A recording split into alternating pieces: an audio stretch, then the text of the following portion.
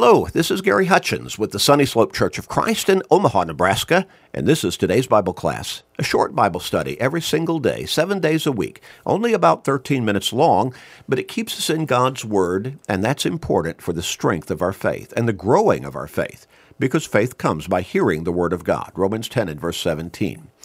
Now, we always encourage you to share these short studies with everybody you can in your life, because you know people who need to turn their lives around and start focusing on their relationship with God and their soul's salvation.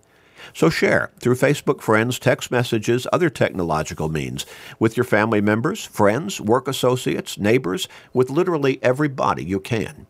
You may help somebody turn their life around. You may help somebody ultimately get to heaven by getting them into these studies every day. What a great blessing that will be for them, but it will also be a great blessing for you. So make that commitment and start sharing today and every day with everybody you can. We're moving right along in our special line of thought and study during this week.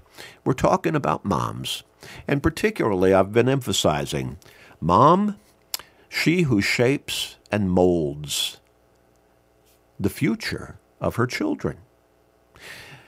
We talk about the love of a mom for her children, and it's special, it's unique, so tender and so deep. And she plays a pivotal role in what her children will become. Now, some moms may not like to think about that responsibility, but I would think surely, hopefully, they would be in the very, very small minority. But that is how God designed motherhood, to shape and mold the future of their children, to raise them in such a way that their children will love their mom right back, because they've experienced throughout their life, every day, every minute of every day, that special love that mom has for them. And they'll respect her and love her until the day that they no longer have her upon this earth. And mom needs to love them not just emotionally, but love them so deeply, profoundly, that she will help them to be good, responsible, productive adults. And bottom line, we're trying to get across, to raise them to be godly people, godly children and godly adults. Again, Abraham Lincoln said, "All that I am or hope to be, I owe to my angel mother." He recognized how pivotal was the role of his mother in his life. He became one of our greatest presidents, I think history tells us. I also talked about how a motivational speaker, speaking before a class of prospective preachers, he stepped to the microphone and he said, he said, "The best years of my life were spent in the arms of a woman that wasn't my wife." Now, those prospective preachers, they might have gasped when they heard him say that, but he quickly explained, "And that woman was my mother." And then the crowd burst into laughter. But he was making the profound point. That is how special is the love of a mother, and how special that mother's love ought to be exhibited toward her children. And real love, if you look at 1 Corinthians chapter 13, verses 4 through 8, it's not just emotional. Now, certainly, real love has an emotional characteristic, but it's far deeper than just feelings. It is a love of commitment. It is a love of training between mother and children, of teaching, of guiding, and at times of correction and discipline. How can a mother best fulfill her God-given role and responsibility toward her children? Well, we said, first, she needs to pray. We looked at the example of Hannah in 1 Samuel chapter 1, verse 11. Before she ever became expectant with child, she prayed to God that he would give her a child. And she said, if you'll give me a male child, I will give him back to you. And she did exactly that. She trained him to follow God, to love God, to believe in God. And she trained him, she raised him, taught him, loved him to serve God actively for all of his life. We need to pray. But not just before mom becomes expectant with child, but all during her expectancy. And then she needs to keep praying as she holds that little one for the first time in her arms, and tears are flowing down her cheeks, and she's smiling, and she's so happy, and talking to her little one and kissing him or her all over and checking him out to make sure everything's just right. She needs to be praying to God, thank you, God. Thank you for blessing me with this little one. And please, Father, bless him or her, not just with good health, but certainly with that, but bless them to be productive, to be good, to be a believer in you. And please bless me and guide me to teach them to be a good person and fundamentally to believe in you and follow you, Father, with all of their heart. Help me along this line, please. And then, not just praying that prayer, but mom also needs to teach her children actively, openly, daily, to love God with all their heart, with all their mind, with all their soul, with all their strength. Matthew 22 and verse 37.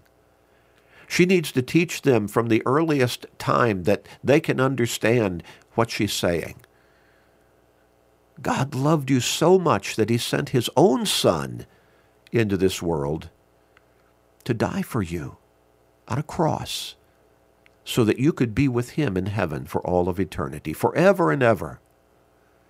You know, I remember a young mother coming to me one time, many, many years ago. She had recently become a Christian. She had 2 little children. She was bringing them to Bible classes. They were coming home and telling her about Bible stories they were learning, probably about the creation, probably Noah and the ark, and they were relating to her about these Bible stories they were hearing in Bible class. And the young mother talked to me and said, I don't know those stories. How sad that she grew up not having heard those stories herself. Oh, but she was learning them from her children.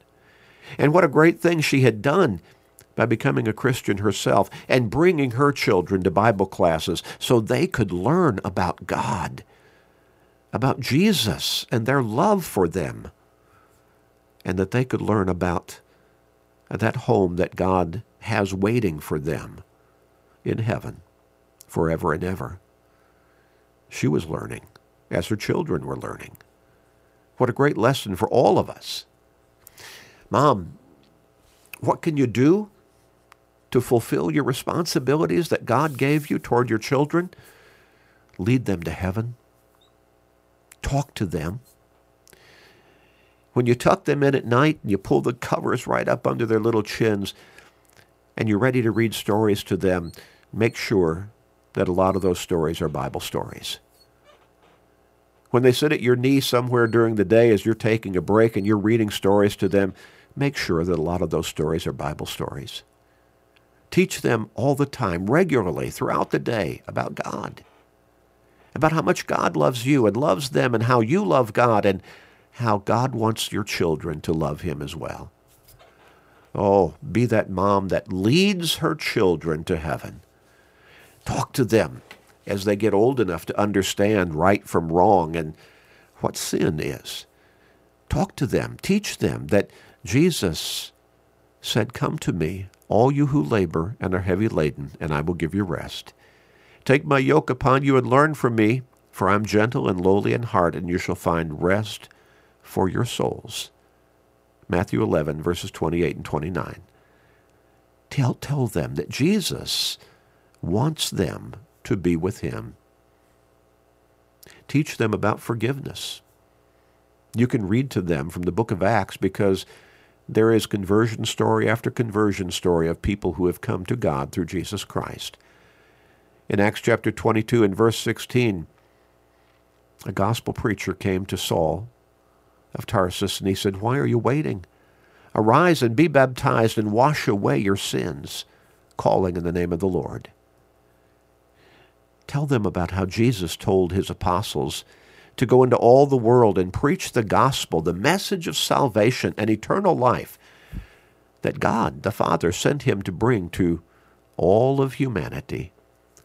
He told the apostles to go into all the world, preach the gospel to all creation, and he who believes and is baptized will be saved. Teach them that lesson. Teach them about salvation.